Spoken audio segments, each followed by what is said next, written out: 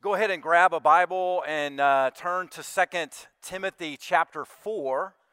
2 Timothy chapter 4 today. So we are beginning a new series that I'm calling Truth Over Trend. And over the next few weeks, we're going to be looking at different trends that are popular today in our culture, that are widely held. We're going to be looking at certain beliefs and ideas and practices that are very prevalent in our culture today. And what we want to do is see how they compare, how they stack up to really the truth of God's Word as revealed to us in Scripture. So I would say that most of us are concerned about the direction of our country spiritually and morally. I think most of us are concerned about where our culture is headed. I think when you consider the sexual revolution that we are observing right now, the transgender movement, I think when you see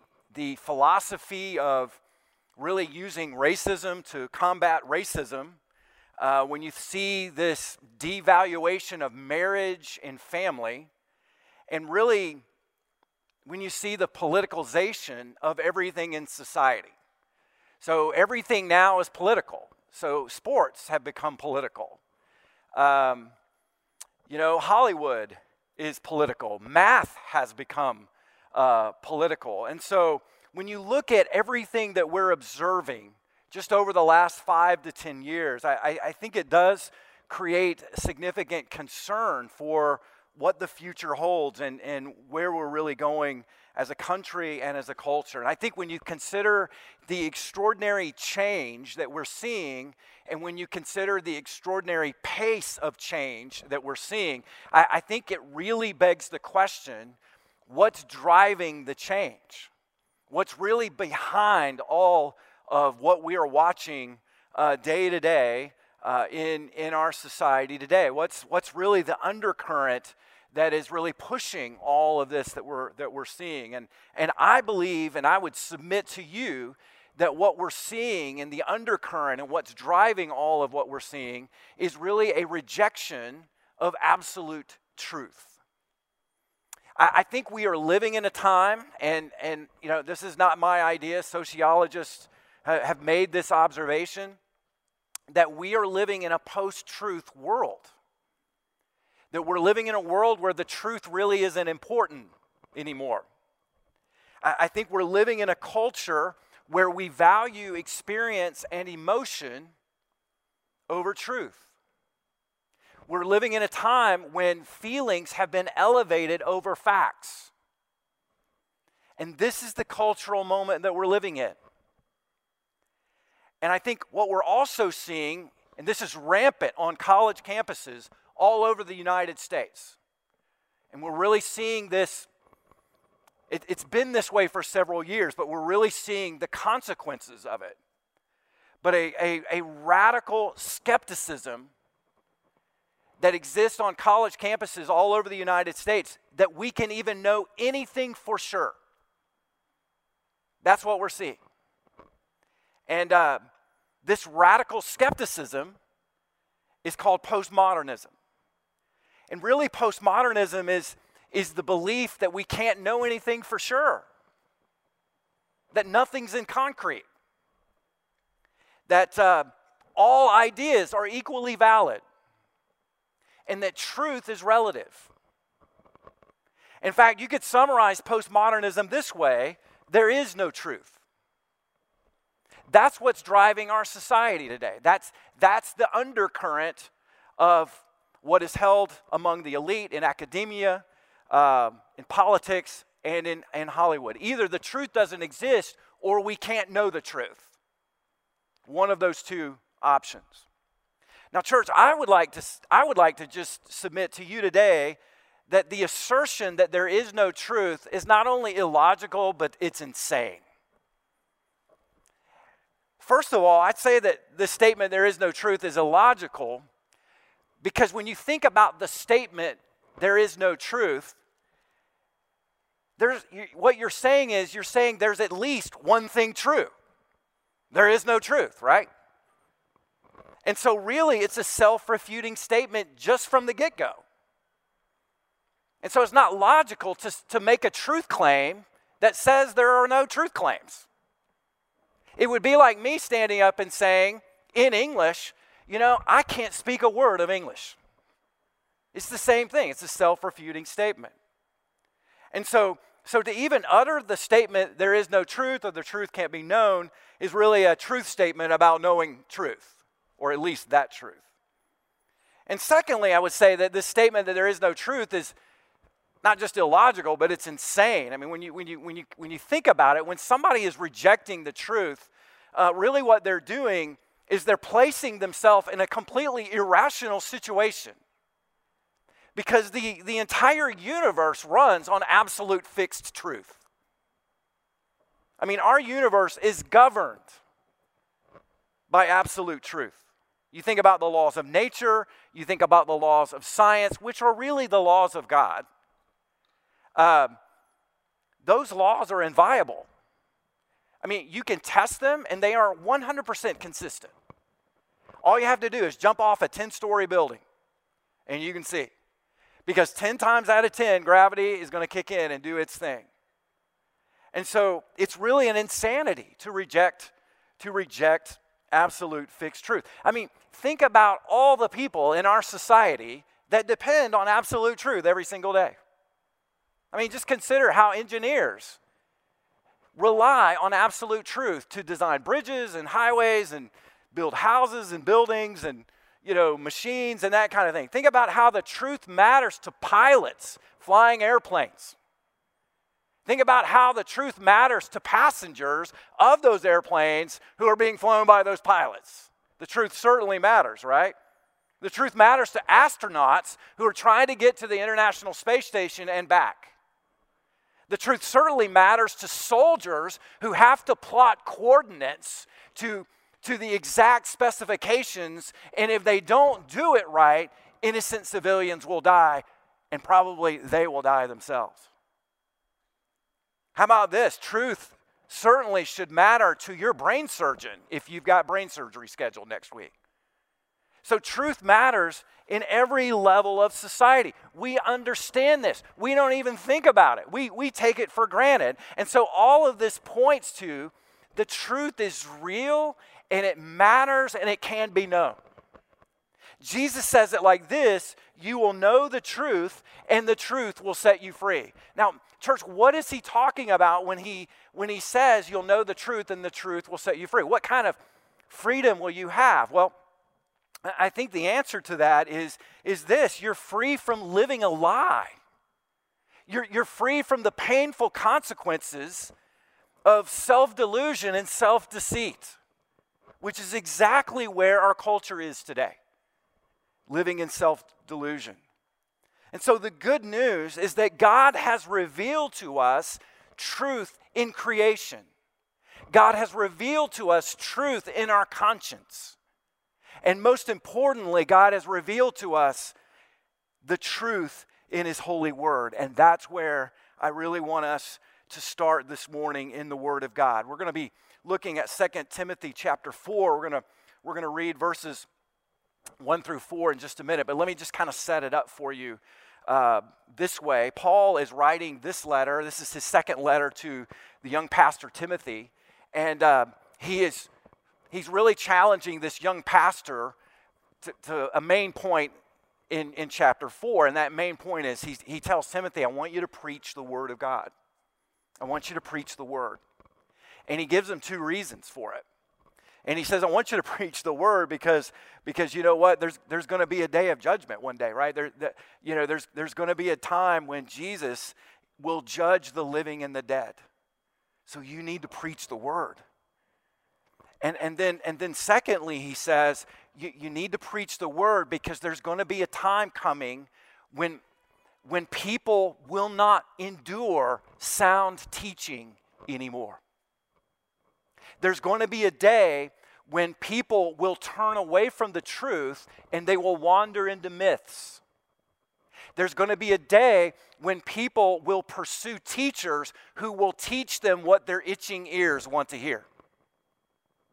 And you know what Paul tells Timothy to do in that situation? Preach the word anyway. Preach it in season and out of season. Preach it when you have a great audience and a receptive audience and a humble audience, and preach it when you don't. Preach the word. That's what he says. So I want us to look at this passage and then make some applications for where we are in this cultural moment that we're in today. So I'm going to ask, if you're willing and able, would you please stand together for the reading of God's word this morning? So Paul says this, I charge you in the presence of God and of Christ Jesus, who is to judge the living and the dead, and by his appearing in his kingdom, preach the word. Be ready in season and out of season. Reprove, rebuke, and exhort with complete patience and teaching. For the time is coming when people will not endure sound teaching, but having itching ears, they will accumulate for themselves teachers to suit their own passions, and will turn away from listening to the truth, and will wander off into myths. The grass withers and the flowers fade, but not the word of God. It lasts forever. You may be seated. What I want to share with you this morning, just right from this passage, is really just three myths that we as a culture have a tendency to really buy into. Three myths that are prevalent today in our culture. And then I want to talk about not turning away from the truth, as he describes there, but I want to talk about the opposite of that, how we can turn to the truth. All right, so let's look at these myths. Myth number one, you've heard it said, right? Live your truth. This myth is prevalent in our society today. You have to live your truth. You have to do you. You hear people saying it all the time. People will make statements like this. For example, I've really been trying to live my truth lately. You ever heard that? Or how about this? I admire the way she speaks her truth. Or some people will say, well, yeah, we kind of disagree. I mean, she has her truth and I have my truth. We hear this all the time. It's really a part of American culture, right? And so this concept of live my truth, really what it means is it's really a combination of opinion and experience coming together under this umbrella of this is my truth. So it's opinion and experience. And it's a powerful argument because it's really unarguable. You can't refute it. When somebody says this is my truth, what are you going to say to that? Because really there's no counter to that claim. And so you know, a lot of people will pull that card, and it's kind of the trump card, if you will, in any kind of discussion. Well, this is, you know, you have your truth, and this, you know, and I have my truth, and it kind of ends the discussion. But here's the problem with it, church. There is no such thing as your truth. There's only the truth.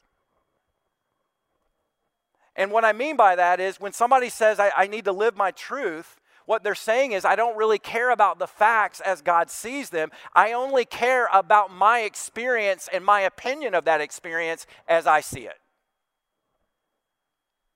Now, this is not anything new. This concept of live your truth is really not anything new. There's an entire book of the Bible about this. It's called the book of Judges. And the book of Judges is in the Old Testament, and it's a narrative, it's a history of God's people that's characterized by two things: perversion and bloodshed. Do you want to know why? Because everybody was living their truth. In fact, let me just show it to you. Judges 17:6, the writer of Judges says this: in those days there was no king in Israel. Everybody did what was right in their own eyes. You know what the writer of Judges is saying? Everybody was living their own truth. You see, the truth is back then there was no standard that the people were accountable to, so people just kind of followed their feelings. People just did whatever they wanted to do. And their feelings are what determined what was right for them. That's why there is so much perversion and bloodshed in the book of Judges. Everybody was very simply living their truth. Now, as I said, there's really no such thing as your truth. There's only the truth. And let me just show you this from God's Word. I think here's the truth about God that we need to really dial in on. And it's this, first and foremost, God never changes. God never changes. Hebrews 13:8. Jesus Christ is the same yesterday, today, and forever. God never changes. He's not like the shifting sands, He's not like the wind blowing, He is the same yesterday, today, and forever. And then secondly, here's what I would say about the truth. It's this, that God not only never changes, but He never changes His mind. He never changes His mind. Look with me at Numbers 23:19. God is not man that He should lie, or a son of man that He should change His mind. Has He said, and will He not do it? Or has He spoken, and will He not fulfill it? So God is completely faithful to His word, and His word never changes. Times change, but His word never changes. And what we see, thirdly, is God's word is truth. Jesus is praying for His disciples on the eve of His death, and in John 17:17, He says this, sanctify them in the truth, your word is truth. So God never changes. He never changes His mind. His word is truth. And then here's the kicker. We can know truth because we can know God. See, truth has been revealed in the person and the work of Jesus Christ. John 17:3, John records this. And this is eternal life, that we may know you, the only true God, and Jesus Christ, whom you've sent. And so there's not your truth, there's only the truth, and the truth is a person.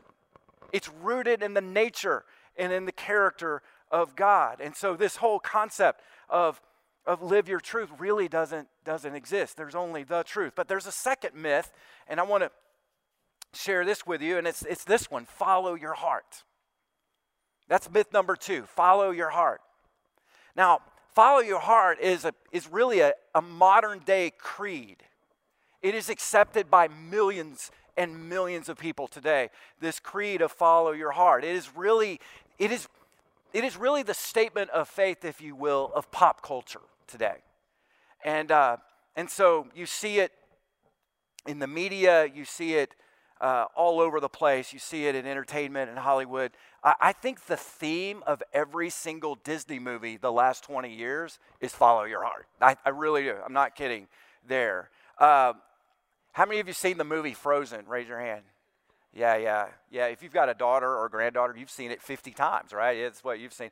This movie really took the world by storm of like 5 or 6 years ago.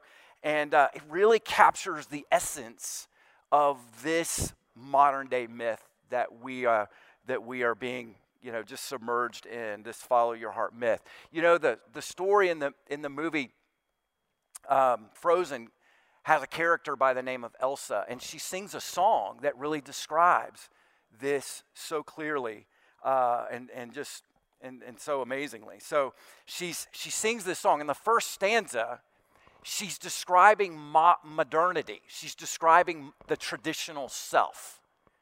And listen to what she says. She says, don't let them in, don't let them see. You must be the good girl you were always meant to be. Conceal, don't feel, don't let them know. Now, what she's describing is kind of the modern self of, we all need to fly in formation. We need to do what the culture tells us to do. We need to submit to our authorities. We need to kind of fly in formation. We need to conform to what society tells us, that we are. That's what she has been affirming in her life. But she makes a change, and the change comes in the second stanza. She embraces post-modernity. Listen to this. This is what she says. It's time to see what I can do, to test the limits and break through. No right, no wrong, no rules for me. I'm free. Now, did you hear that? No right, no wrong, no rules for me. It's time for me to break through and show the world who I really am, because there's no right and no wrong. I can do whatever I want. That is called the gospel of secularism there, and that is follow your heart. That's exactly what it is. And so the problem is that it's a false gospel, because here's the thing, church. Behind this idea, this myth of follow your heart, is the belief that inside of our hearts is a compass. And that compass points to true north. And if you'll just follow the compass inside of you, it will lead you to happiness and contentment and significance. That your heart will always point you in the right direction. You just have to have the courage to follow it. And that's at the core of really this myth. And it's basically, if you're lost, the gospel is follow your heart. Now, let's just think about that for a minute. Let's just kind of camp right there just for a second, and let's just consider this. What does your heart tell you most of the time? Think about it. Your heart has probably told you things you would not want to repeat in this room, because I know mine has. You guys track it with me? Do you know that my heart often tells me to live for myself? My heart often tells me to put myself before others, to not consider their needs, their interests, but to consider only what makes me happy. My heart tells me that all the time. My heart has a tendency to think the best of myself and to think the worst of others. Now, if you like me, I'll think the best of you, but if you don't like me, then you're out of luck.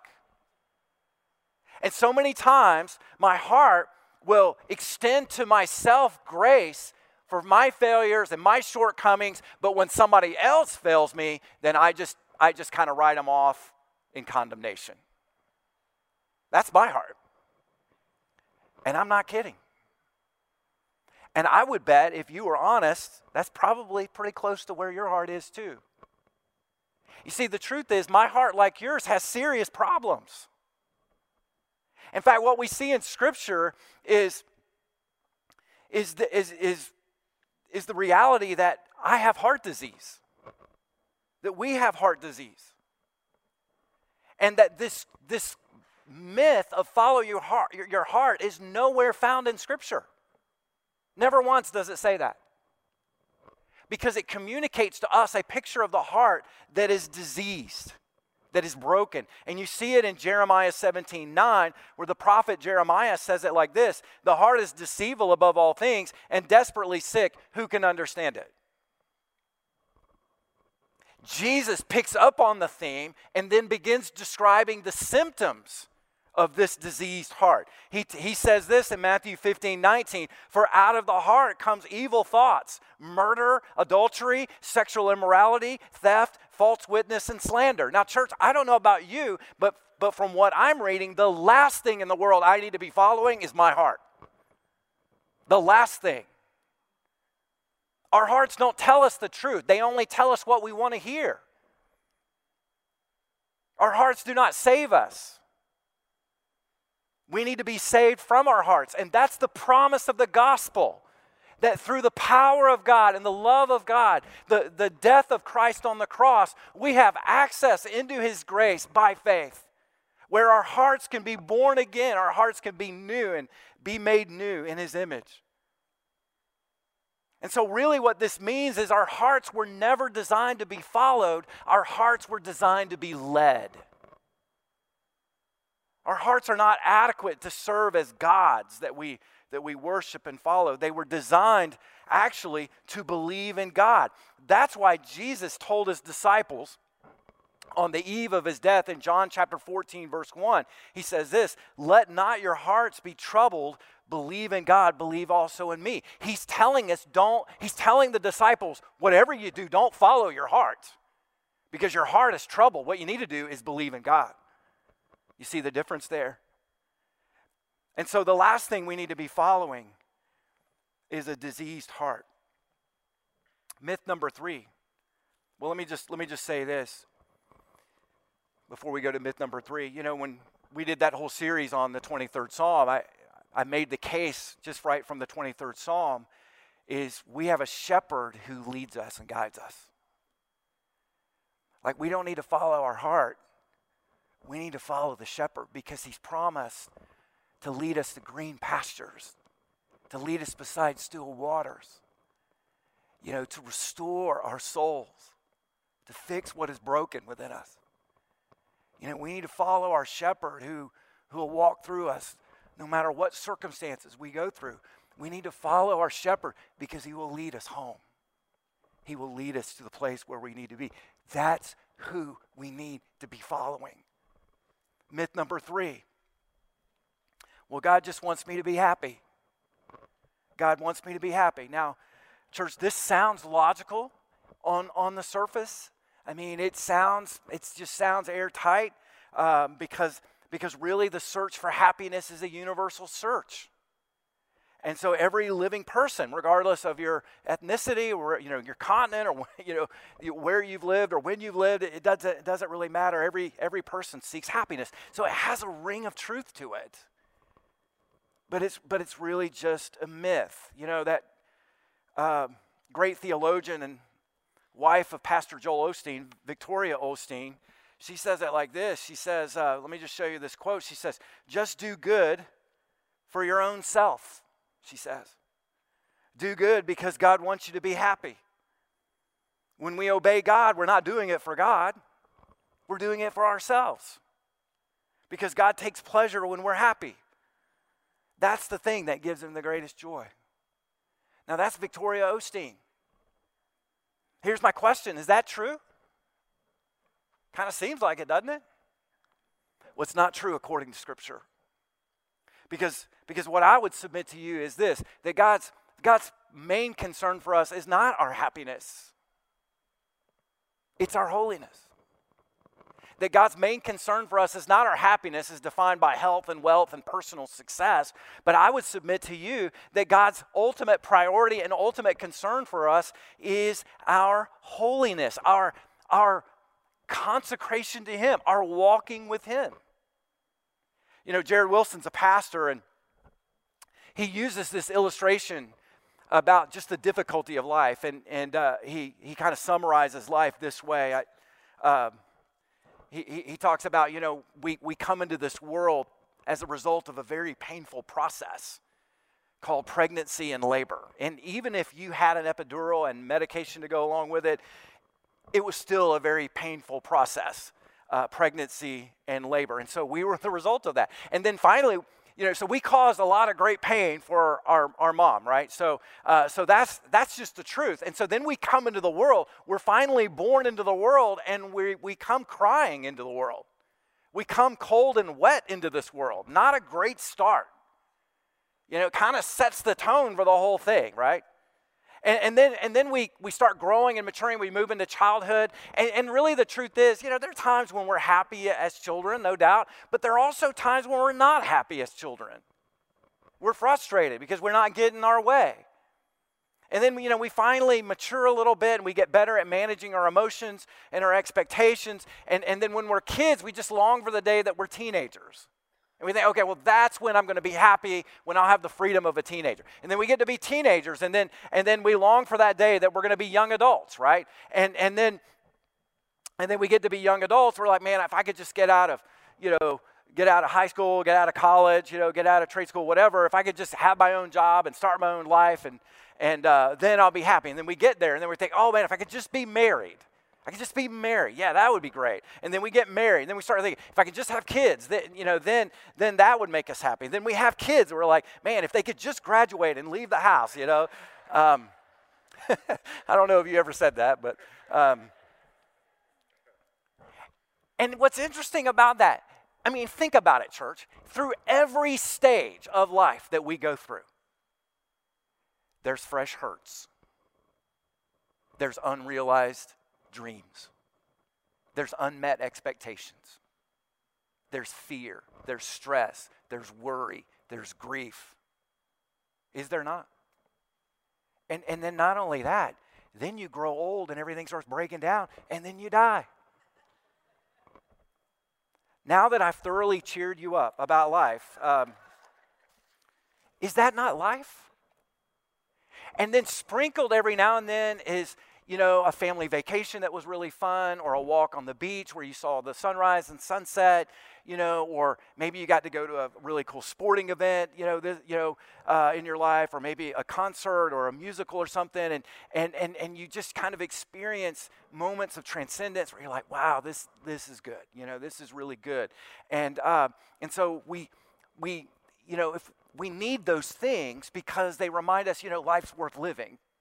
But if you don't have enough of those things, you start to think life's not worth living. And sadly, there are a lot of people that really turn away from God because of the disappointment of how their life has turned out. And part of that is they believe God owes them happiness. That God owes them health and wealth and personal success. And it's just a myth. I want to read to you the About Me section on the Apostle Paul's personal blog. This is 2 Corinthians 11. This is kind of his biography. All right, I just want to just share this with you. I think you've seen this before, but he's talking about, kind of his life. He's kind of thinking about all that he's accomplished. And he says, 5 times I've received from the hands of the Jews the 40 lashes less one. 3 times I was beaten with rods. Once I was stoned. 3 times I was shipwrecked. A night and day I was adrift at sea on frequent journeys, in danger from rivers, in danger from robbers, in danger from my own people, danger from the Gentiles, danger in the city, danger in the wilderness, danger at sea, danger from false brothers, in toil and hardship through many sleepless nights, in hunger and thirst, often without food, in cold and exposure, and apart from other things, there is the daily pressure on me of my anxiety for all the churches. That's just kind of a quick rundown of how his life's gone. Just kind of a quick summary. I would love Joel Osteen to preach on that passage. That would be an interesting sermon right there. And the reality is this: if this is a description of somebody who has consecrated his life to God completely, is there any hope for the rest of us, right? You know what I'm saying? Like if this is where God's blessing leads you, man, this is really a challenge. And I think what it speaks to is this truth that God's priority for us is not our happiness and our comfort and our personal success and our fame. I think his priority for us is our holiness and our growth in character. I really do. You see, being holy means being set apart for God. You could see this all over Scripture. You see it in 1 Peter 1:15. I think this was the best summary that I could give you. Peter writes this, "But as he who has called you is holy, so be holy in all your conduct, since it is written, you shall be holy, for I am holy." You see, it's not that God doesn't care about your happiness. I think a better way of saying it is this, that God knows God's more concerned about our holiness because our happiness flows out of our holiness. It's called joy. And what God is pursuing for us is a deeper joy. And not just comfort and personal success. And that is what God has promised to us. And you see this in John 16:24. Until now you've not asked, you've asked nothing in my name. Ask and you'll receive, that your joy may be full. That's what he wants for his people. Joy. And that's what he can give. And church, can I just shoot straight with you? Joy doesn't come from pornography. Joy doesn't come from money. Joy doesn't come from feeling good and from stuff and accomplishment. Joy comes from knowing and walking with God. And you can know joy because you know Jesus. And you can know Jesus because he's the truth.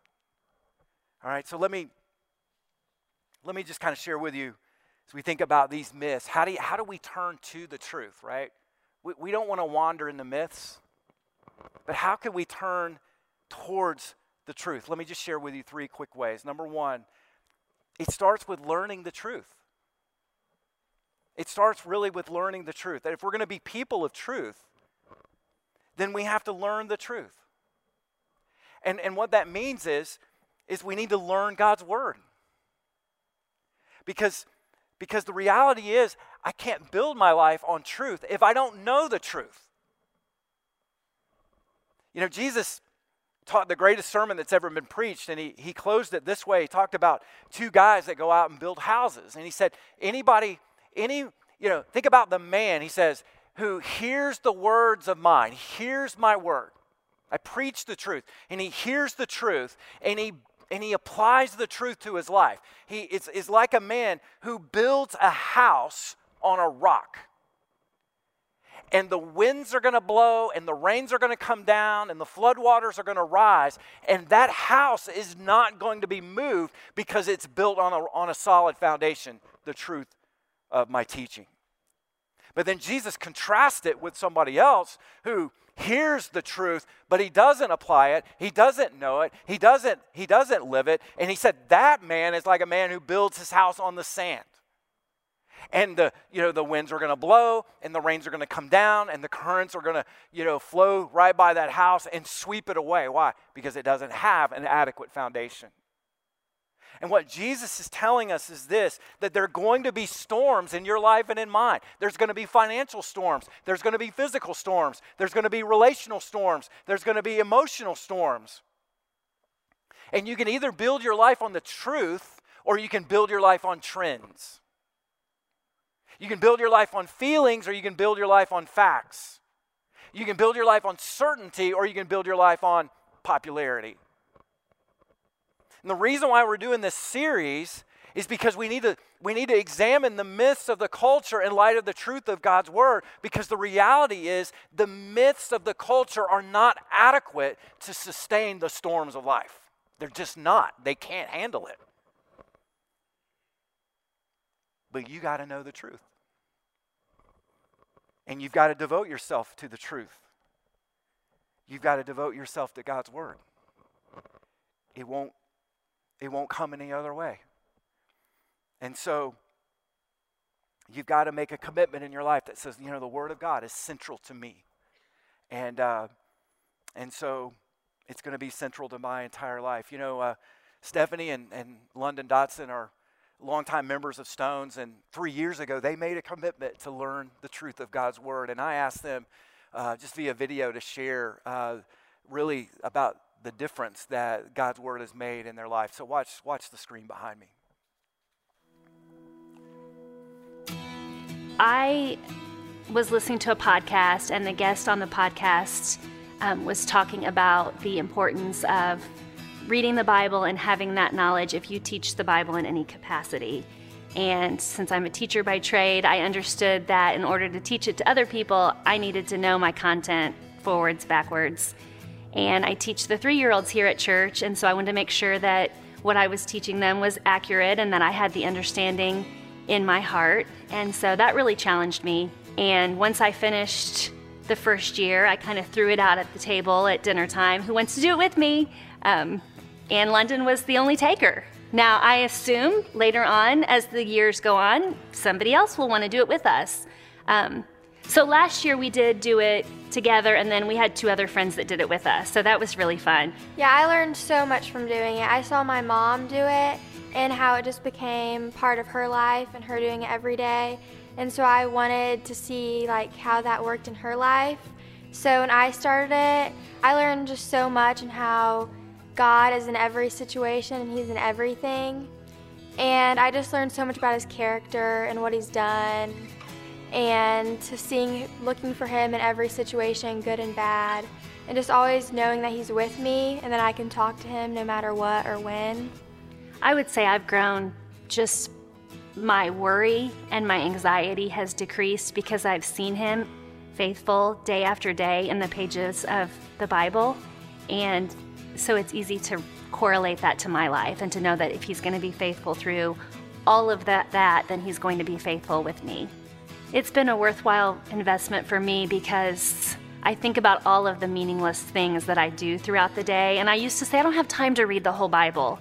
And then when I really sat down and thought about the time that I waste during the day, scrolling through Facebook or Instagram or watching meaningless TV, which is not bad, but I knew that I could carve out some meaningful time with God, and it has 100% been worth it, because just like London said, it changes your perspective throughout the day. And when you do it first thing in the morning especially, we're looking for Him, we're thinking about Him, He's on our mind.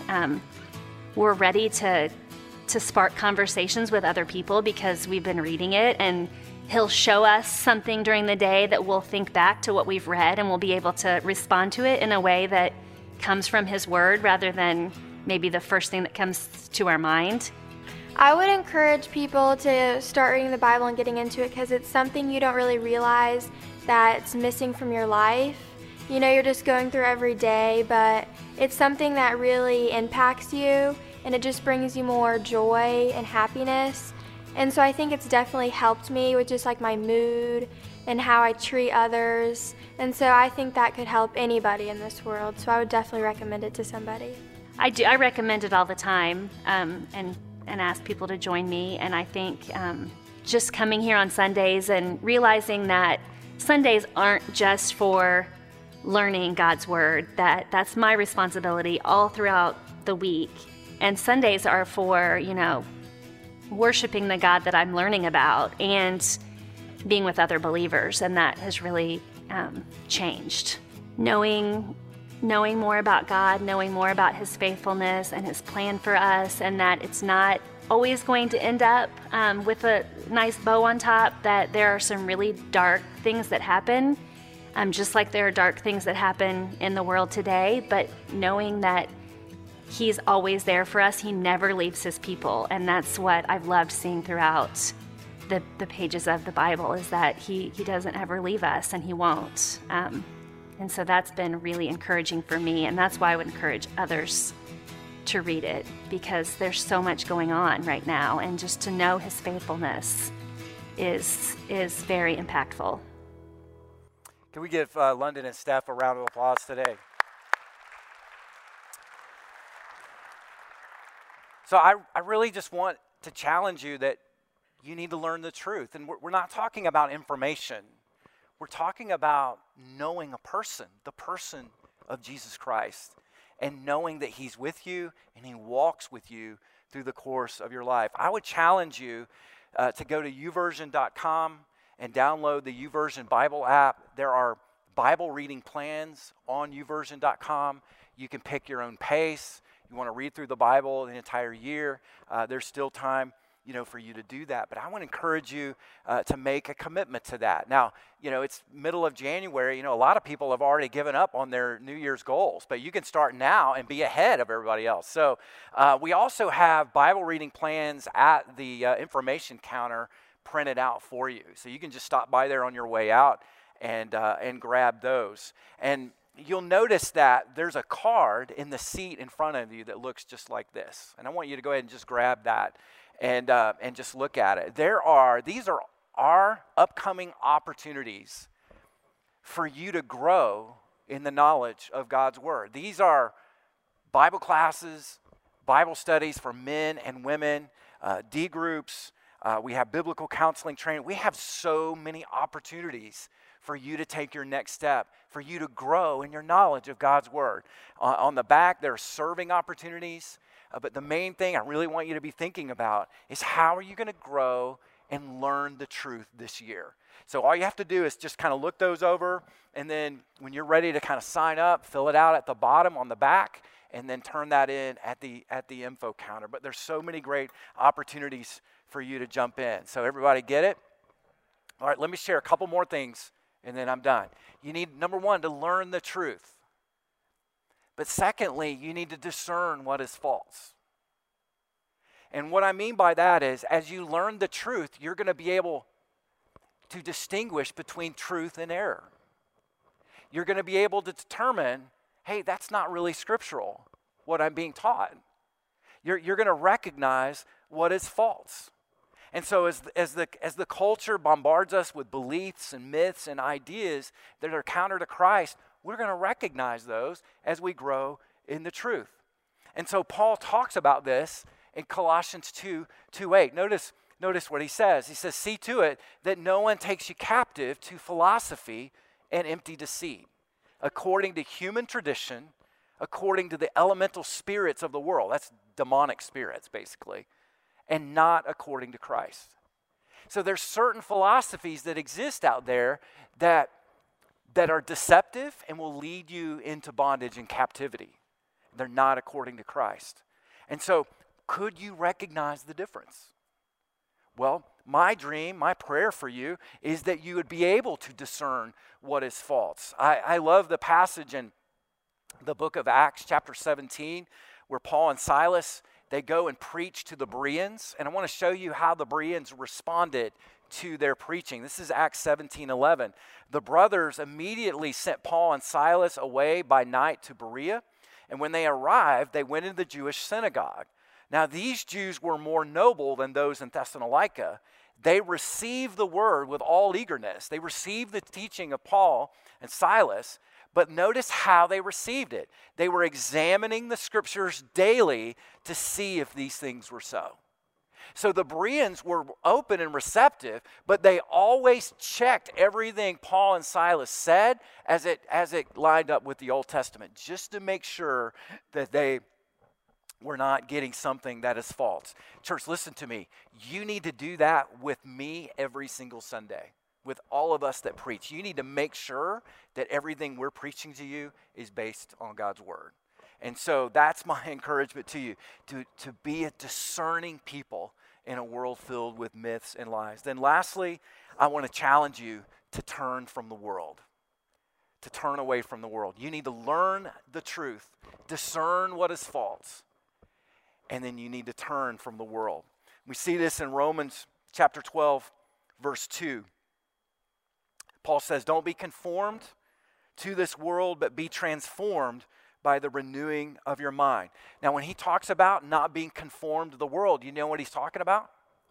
He's talking about the ideas and the beliefs and the values that our culture puts on us every single day. Don't be conformed to the pattern of this world, but be transformed. Be changed by the renewing of your mind as you focus your mind on the truth of God's word. It changes you. It brings joy. It brings light. It brings love. It brings wisdom. It brings freedom. You will know the truth, and the truth will set you free. Now, let me just kind of close with this, because I know we're kind of running over. Jesus said in John 10:6, I am the way and the truth and the life. And what he's saying is this: the truth is a person, and you can know the person of Jesus Christ. You can know him because he's revealed himself. And so I want to challenge you. I want to ask you, do you know Jesus Christ as your Lord and Savior? Do you know him? Have you taken that step of really committing your life and your heart and the focus of your life to living for Jesus and being a disciple of his? You can do that today. My second question is this: are you committed to being people of the word? Do you know his truth? Because you need to make that commitment today. And so let's close in prayer, and then I'll send you out of here. Let's pray together. Heavenly Father, I thank you for the truth of your word, that we can know the truth, that we can grow in our knowledge of the truth. Thank you, God, that the truth is a person, the person of Jesus Christ. And so, God, I just pray that you would just stir within us a desire, a love for your word, a greater affection for your Son, Jesus. God, that through the power of the Holy Spirit, that we would be a discerning people, that we could distinguish myth from error and truth from lies. God, that we would walk in the freedom that you have for us. And so, God, we give you praise, we give you glory, we give ourselves wholly to you, no holding back. And so, God, we ask that as we leave this place, your presence, your goodness, your love. We realize, go with us. We realize it because your word says it. Thank you, God. And we pray all of this in Jesus' name, and all of God's people said, amen. Have a great week. We'll see you next Sunday.